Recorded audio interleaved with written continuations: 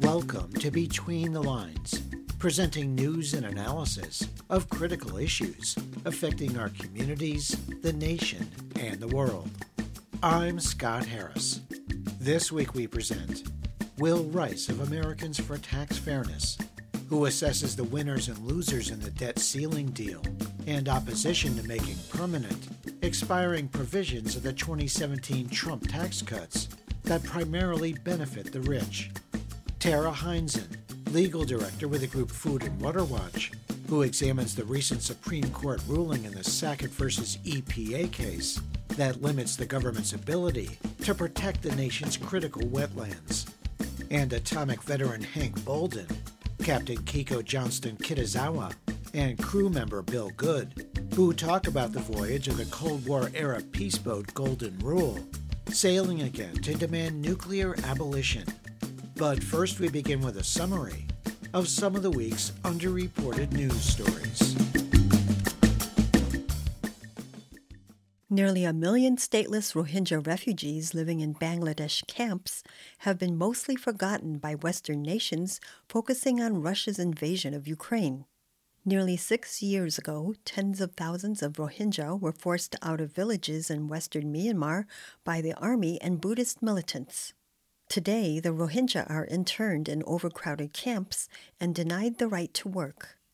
Oliver D. Shutter, the United Nations Special Rapporteur on Extreme Poverty and Human Rights, says the Rohingya are at risk of becoming the new Palestinians trapped in horrendous conditions with little prospect of returning to their homeland. For now, the Rohingya rely on dwindling amounts of Western aid and food supplies. D. Shutter told The Guardian he has rarely seen such conditions in refugee camps and has never seen people in such a level of depression. The situation of the Rohingya is the basis of a high-profile genocide case now before the International Court of Justice. The Rohingyas' hopes of returning home have dwindled even further after the 2021 Myanmar military coup overthrew the civilian government. Over recent decades, Minnesota has been a reliable blue state in presidential elections. Barack Obama won it twice, Hillary Clinton won it in 2016, and Joe Biden won it once more in 2020. But in the state legislature, power has often been divided. So, when Democrats won control of both the State House and Senate in 2022, it gave progressives a golden opportunity to push for sweeping reforms. With a one-seat majority in Minnesota's Senate, the Progressive Democratic Farmer Labor Party pushed through major reforms not even seen in deep blue states like Massachusetts, California, or New York. Labor rights legislation signed into law includes mandatory paid sick days for nearly all workers, a sectoral bargaining system for nursing homes, and a ban on captive audience meetings by anti-union employers. A separate bill guarantees a minimum wage for Uber and Lyft ride-sharing drivers. Minnesota progressives also passed increased protections for abortion and LGBTQ rights. One bill banned gay conversion therapy, while two others protected non-residents seeking gender-affirming care from being prosecuted or extradited by conservative states. The American Prospect observed that when a political party runs on a coherent agenda that it actually tries to carry out, it can get a lot done. Reformers are demanding a shakeup inside the United Food and Commercial Workers Union. With 1.2 million members, the UFCW is one of the largest private sector unions in America and the largest inside the AFL-CIO. While the union boasted about defending the rights of essential workers in supermarkets and other retail outlets during the COVID pandemic, many of the temporary wage increases won were rolled back by grocery chains as the pandemic faded, shaking confidence in the UFCW's ability to wield power effectively. In these times, reports that much of the reform energy came out of the UFCW Local 3000 in the Pacific Northwest. Faye Gunther, elected president of the local in 2019, represents 50,000 workers, the largest UFCW local in the U.S. She complains that over the last 20 years, the union's leadership has been reluctant to go on strike and failed to confront the growing consolidation of big grocery chains. Gunther and other reformers believe that constant internal, political, and community organizing are essential to strengthen the union and win. At the UFCW's April convention, reformers proposed constitutional amendments to move to a more democratic one-member, one-vote system, ensure delegates on the board are more reflective of the actual membership, and require the union to increase its budget for organizing from 5 to 20%. While all the reform amendments failed, Gunther is not deterred. She and other activists have plans to travel the country over the next 5 years to strengthen their reform movement, building up to the next convention. This week's news summary was compiled by Bob Nixon. For Between the Lines, I'm Anna Manzo.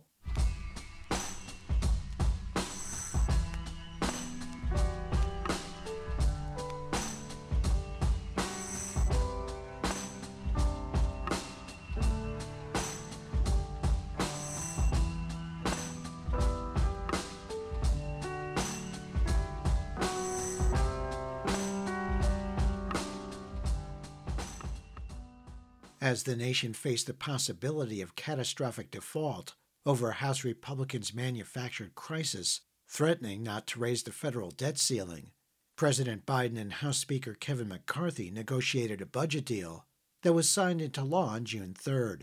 The agreement exclusively mandated program cuts rather than increasing revenue by closing tax loopholes that benefit the wealthiest Americans and profitable corporations.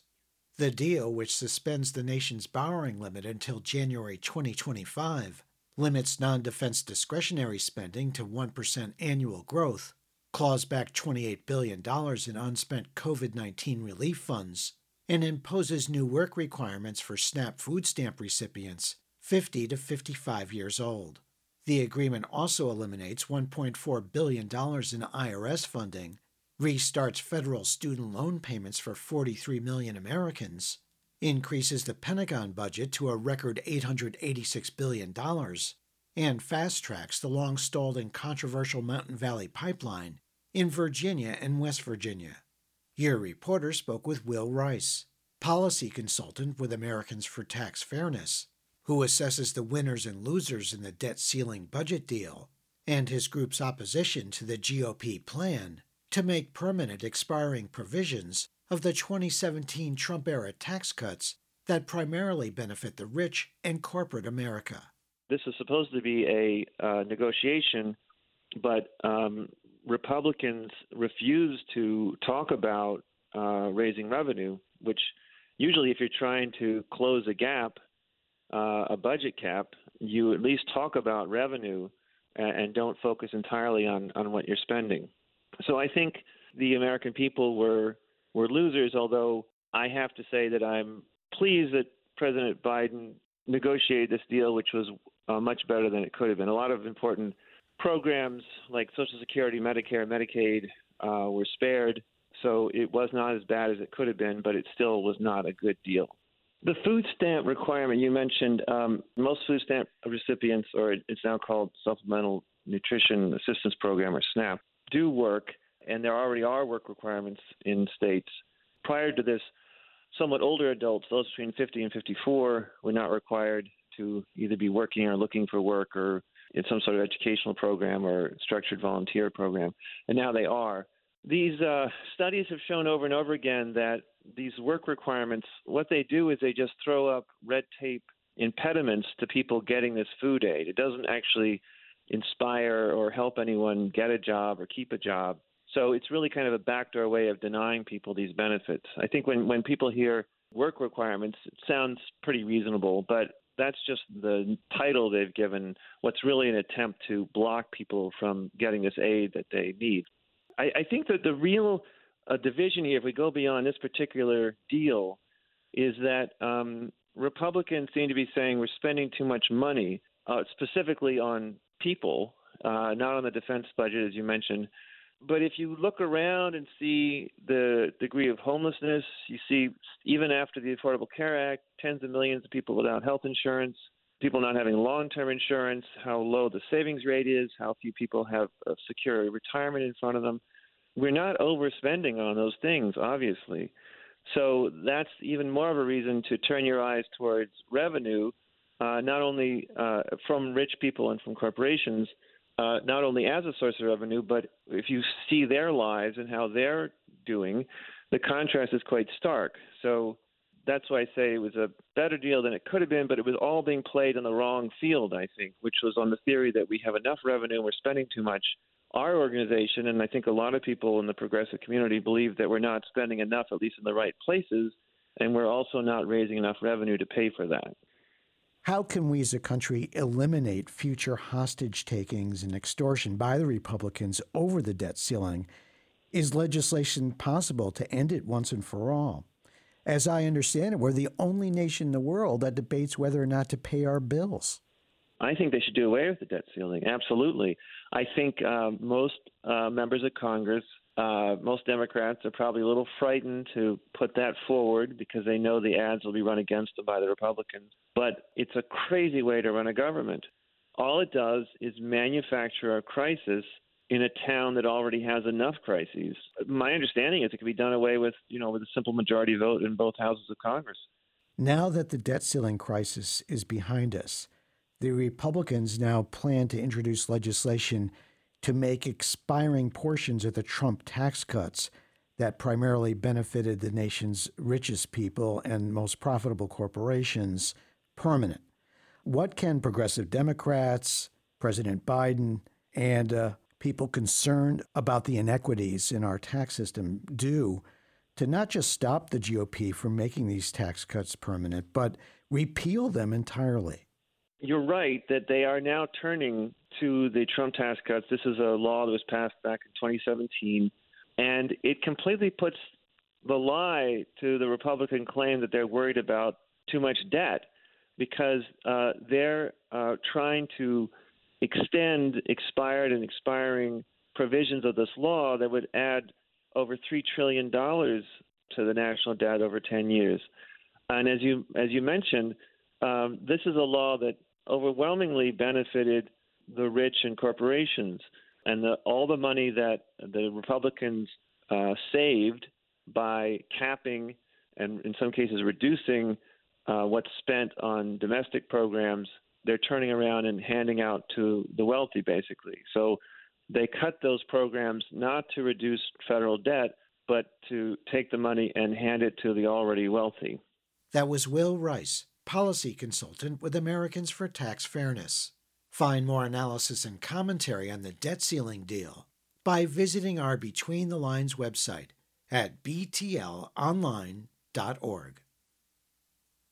In a 5-4 decision May 25th, the U.S. Supreme Court weakened the federal government's ability to enforce laws to prevent water pollution, ruling that the 1972 Clean Water Act does not allow the Environmental Protection Agency to regulate discharges into some wetlands near bodies of water. The case, Sackett v. EPA, involved an Idaho couple, Michael and Chantel Sackett, who tried to build a house on property they purchased in 2005.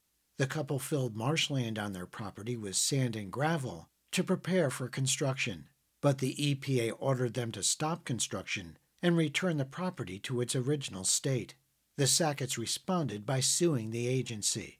The High Court's ruling dramatically reduces the jurisdiction of the Clean Water Act, dismantling protections that have for more than 50 years safeguarded the nation's waters. Environmental groups maintain that repealing critical protections for tens of millions of acres of wetlands threatens the sources of clean drinking water for millions of Americans. Your reporter spoke with Tarah Heinzen, legal director with the group Food and Water Watch, who discusses the consequences of this Supreme Court ruling for the environment and people, and what states can do to strengthen local regulations to protect wetlands. The Clean Water Act, the whole objective of the act is to protect and maintain the integrity of the nation's waters. This is a law that's about protecting water quality. And Congress knew, and we've known for many decades, that you can't protect downstream waters if you don't protect the wetlands and the small streams that feed them. And so to give effect to that clear intent of the law, for many years, EPA has adopted a test that has tried to protect as many waterways as possible. And so it has created a test where the Clean Water Act says, for example, that if you have a wetland that's adjacent to a protected waterway, like a lake or a river or a stream, that wetland should be protected because it's adjacent. What the 5-justice majority led by Justice Alito did here is completely upend these longstanding protections and throw out those tests. It radically reinterpreted the Clean Water Act and created a new test where only wetlands that have a continuous surface connection to a protected waterway are themselves protected. So only wetlands that are actually touching a river or a lake. This is, of course, not based on science. We know that that's not the only way that waters interact and are connected. But this significant nexus idea is now completely gone. A wetland that's just nearby a river that certainly has effects on its integrity, its health, that's no longer enough to protect this wetland. What this means is that in those cases, developers and polluters can dump fill material into wetlands. They can dump pollution into wetlands without even getting a permit to do so. And the scope of this decision is vast. This opinion is going to take tens of millions of acres of wetlands out of protection from all of these destructive activities across the country. Tarah, I've heard that wetlands, of course, are critical in flood protection, especially when we have rising water levels with climate change. Water quality overall is impacted by the pollution that's dumped into wetlands. And of course, we all depend on clean water. And if there's more pollution in these waters, as I understand it, treatment centers, municipal treatment centers for water are going to be having to be ramped up, and that's more expense for consumers. There's lots more, I'm sure, but tell us about what some of the impacts that our listeners are going to feel from this ruling. No, that's exactly right. I mean, wetlands affect nearby waterways in so many ways. They filter pollutants and protect clean water downstream. As you mentioned, they control flooding. They can also help manage water supply in droughts. And of course, both flooding and droughts are becoming more extreme with climate change. Wetlands also provide important wildlife habitat, which then, of course, is important for downstream ecosystems. So protecting wetlands and protecting other waterways really go hand in hand. Tarah, with the federal EPA weekend, what can state governments do to strengthen enforcement at the local level and protect wetlands? And a second part of that question would be, what can Congress do to reverse this ruling and disable the weakening of EPA regulations at the Supreme Court? All those brilliant Nobel Prize-winning scientists on the Supreme Court have done here. Yeah, that's a great question, because we certainly can't just accept this as the status quo. But ultimately, Congress does still have authority to revise the language of the statute, make it even more explicit that small streams and wetlands are in fact protected. And that would supersede a Supreme Court opinion based on the current language. Of course, the Supreme Court could also, again, reverse itself. We've seen the Supreme Court look at this question of which waterways are protected a number of times. But with this court, that doesn't seem likely anytime soon. So I think ultimately we need to be working and building power towards that long-term congressional fix to restore the true intent and scope of the act. But as you mentioned, in the meantime, states can and absolutely must take action to protect waterways that are left out of protection by the Sackett decision. States have the authority to go above and beyond what EPA requires under the Clean Water Act, and some have.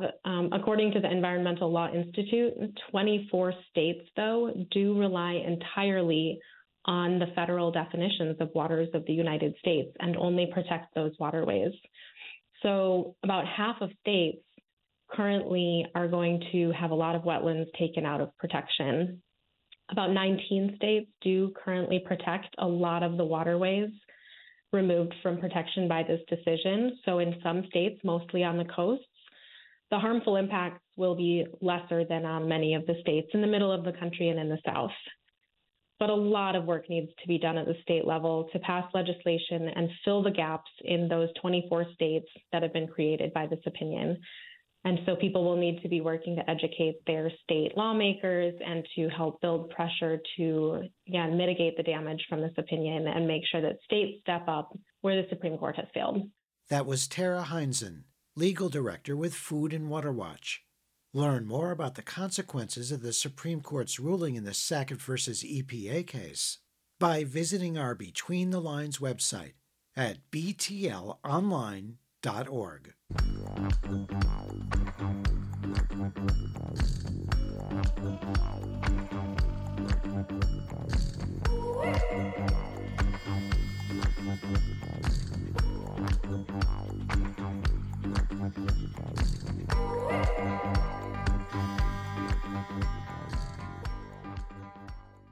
A little sailboat with an impressive pedigree pulled into New Haven, Connecticut's harbor in early June to spread its message calling for a world free of nuclear weapons. The boat, named Golden Rule, first sailed the South Pacific in 1958 with a crew of 4 Quakers who intended to disrupt U.S. atmospheric nuclear weapons testing in the Marshall Islands. The crew was arrested in Hawaii and prevented from disrupting the nuclear tests, but the incident made international news and contributed to the signing of the Limited Nuclear Test Ban Treaty in 1963. 65 years later, that very same boat has been refurbished by Veterans for Peace and is sailing up and down both the east and west coasts and through the U.S. heartland on rivers and lakes in a voyage called the Great Loop. On their journey, a rotating 3-member volunteer crew give talks about the ever-growing risks of nuclear war and call for a nuclear-free world. The symbolic doomsday clock is set closer to midnight now than at any other time in its 76-year history. At a program on the windy shores of Long Island Sound, organized by Veterans for Peace and the Greater New Haven Peace Council, Atomic Army veteran Hank Bolden of Hartford told an audience he was one of the young soldiers used as guinea pigs to study the impact of nuclear bomb radiation on the human body. He noted that his entire unit undergoing this experiment in 1955, deployed just 2.8 miles from the atomic bomb blast, was black. I was exposed to ionizing radiation so badly that when the bomb was dropped, you hold your hand up, you can see the bones in your hands, That's how bad that was. When they sent you out for this particular mission, they never told you what it was that you were going to be part of. I have all the cancers that go along with being exposed to ionizing radiation, and I was diagnosed in 1990 with multiple myeloma, and at that time I was given 3.5 to 4 years to live. I kind of think I beat the odds, because I'm now 86 years old. That was atomic veteran Hank Bolden. Captain Kiko Johnston-Kitazawa grew up in Hawaii and has a boat building business in Hilo. He has helmed the Golden Rule on several legs of its recent journey, including from Hawaii to the West Coast and also on much of the inland route. He sailed it from New York City to several stops along the Connecticut coast, including New Haven. Not only am I not a veteran, I'm not even a member of Veterans for Peace, but I do their captain role because I support most of their points and like to be able to educate people about the dangers of nuclear weapons. In Hawaii, because especially my hometown of Hilo, probably over 40% of the people there when I was a kid were of Japanese descent, and so Hawaii people learned really early what had happened in Hiroshima, even though the occupation forces kept the press out of there for a little while afterwards. And because Hawaii people had relatives living there, some were stuck there during the war, others went there with the occupation army of the United States. So they got word back pretty quick what it's like to be under a nuclear bomb. So I think in many areas of the United States, if you bring up that maybe this wasn't a good thing to have happened, you'll get the argument that, well, it saved millions of lives over an invasion and it was necessary and it was, justified, or at least the lesser of two evils. In Hawaii, mostly everybody's like, no, that was not okay. Captain Kiko picks up the story of the original Golden Rule and her crew. They weren't able to go to the Marshall Islands, but their being jailed led to the Nuclear Test Ban Treaty, Atmospheric Test Ban Treaty. So the failure was a success. And then the boat was sold because it had served its purpose, and it went through several other owners. Eventually it was a derelict in Humboldt Bay, and it sank in a gale, and they dragged it up on the beach and were going to burn it. And somebody from Veterans for Peace chapter up there recognized, hey, that's that boat that was back in 1958. So they asked the shipyard owner, can we have a year in your shipyard to rebuild it? And a combination of wooden boat enthusiasts, Quakers, and Veterans for Peace members rebuilt it under boatyard guidance over 5 years and relaunched it and went off to do education. Bill Good is a middle school science teacher from Ohio. He's a veteran, but not a member of Veterans for Peace, at least not yet. He did some earlier support work for the Great Loop and is spending much of his summer vacation volunteering as part of the 3-member crew. What would you say in a sentence or two is the goal of this whole voyage? The end goal would be abolition of nuclear weapons, but I think more our thing is to raise awareness. I tell people we're kind of 2 generations removed from the Cold War, and so the kids that were born in the 90s and raised in the 90s aren't familiar with that Cold War mentality that we grew up with. And now they're the parents. You have another generation, their kids, and we don't talk about and we don't teach about and you don't hear about in the news about these nuclear weapons, but all the nuclear weapons are still here and are still a threat to life on our planet. That was Atomic Army veteran Hank Bolden, Captain Kiko Johnston-Kitazawa, and crew member Bill Good, active in supporting the Veterans for Peace Cold War-era sailboat, the Golden Rule. Learn more about the anti-nuclear mission and voyage of the Golden Rule by visiting our Between the Lines website at btlonline.org.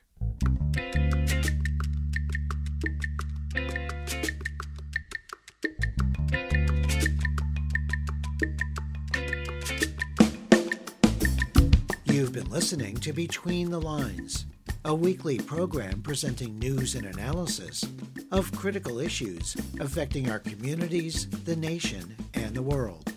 Between the Lines is produced and distributed by Squeaky Wheel Productions. If you have suggestions for topics and guests, please contact Between the Lines through our website at btlonline.org, where you can hear our current and archive programs in streaming audio and support our show. There you can also subscribe to free weekly podcasts, program summaries, and interview transcripts. Follow us on Facebook at Between the Lines Radio News Magazine and on Twitter at BTL Radio News. Thanks for listening on WRFA in Jamestown, New York, WFHB in Bloomington, Indiana, KUGS in Bellingham, Washington, dozens of other community radio stations across the U.S. and abroad, and wherever you get your favorite podcasts. Our theme music was written by Richard Hill and performed by Mikata. This week's program was produced by Susan Bramhall, Mary Hunt, Anna Manzo, Bob Nixon, Melinda Tuhus, and Jeff Yates. For Between the Lines, I'm Scott Harris.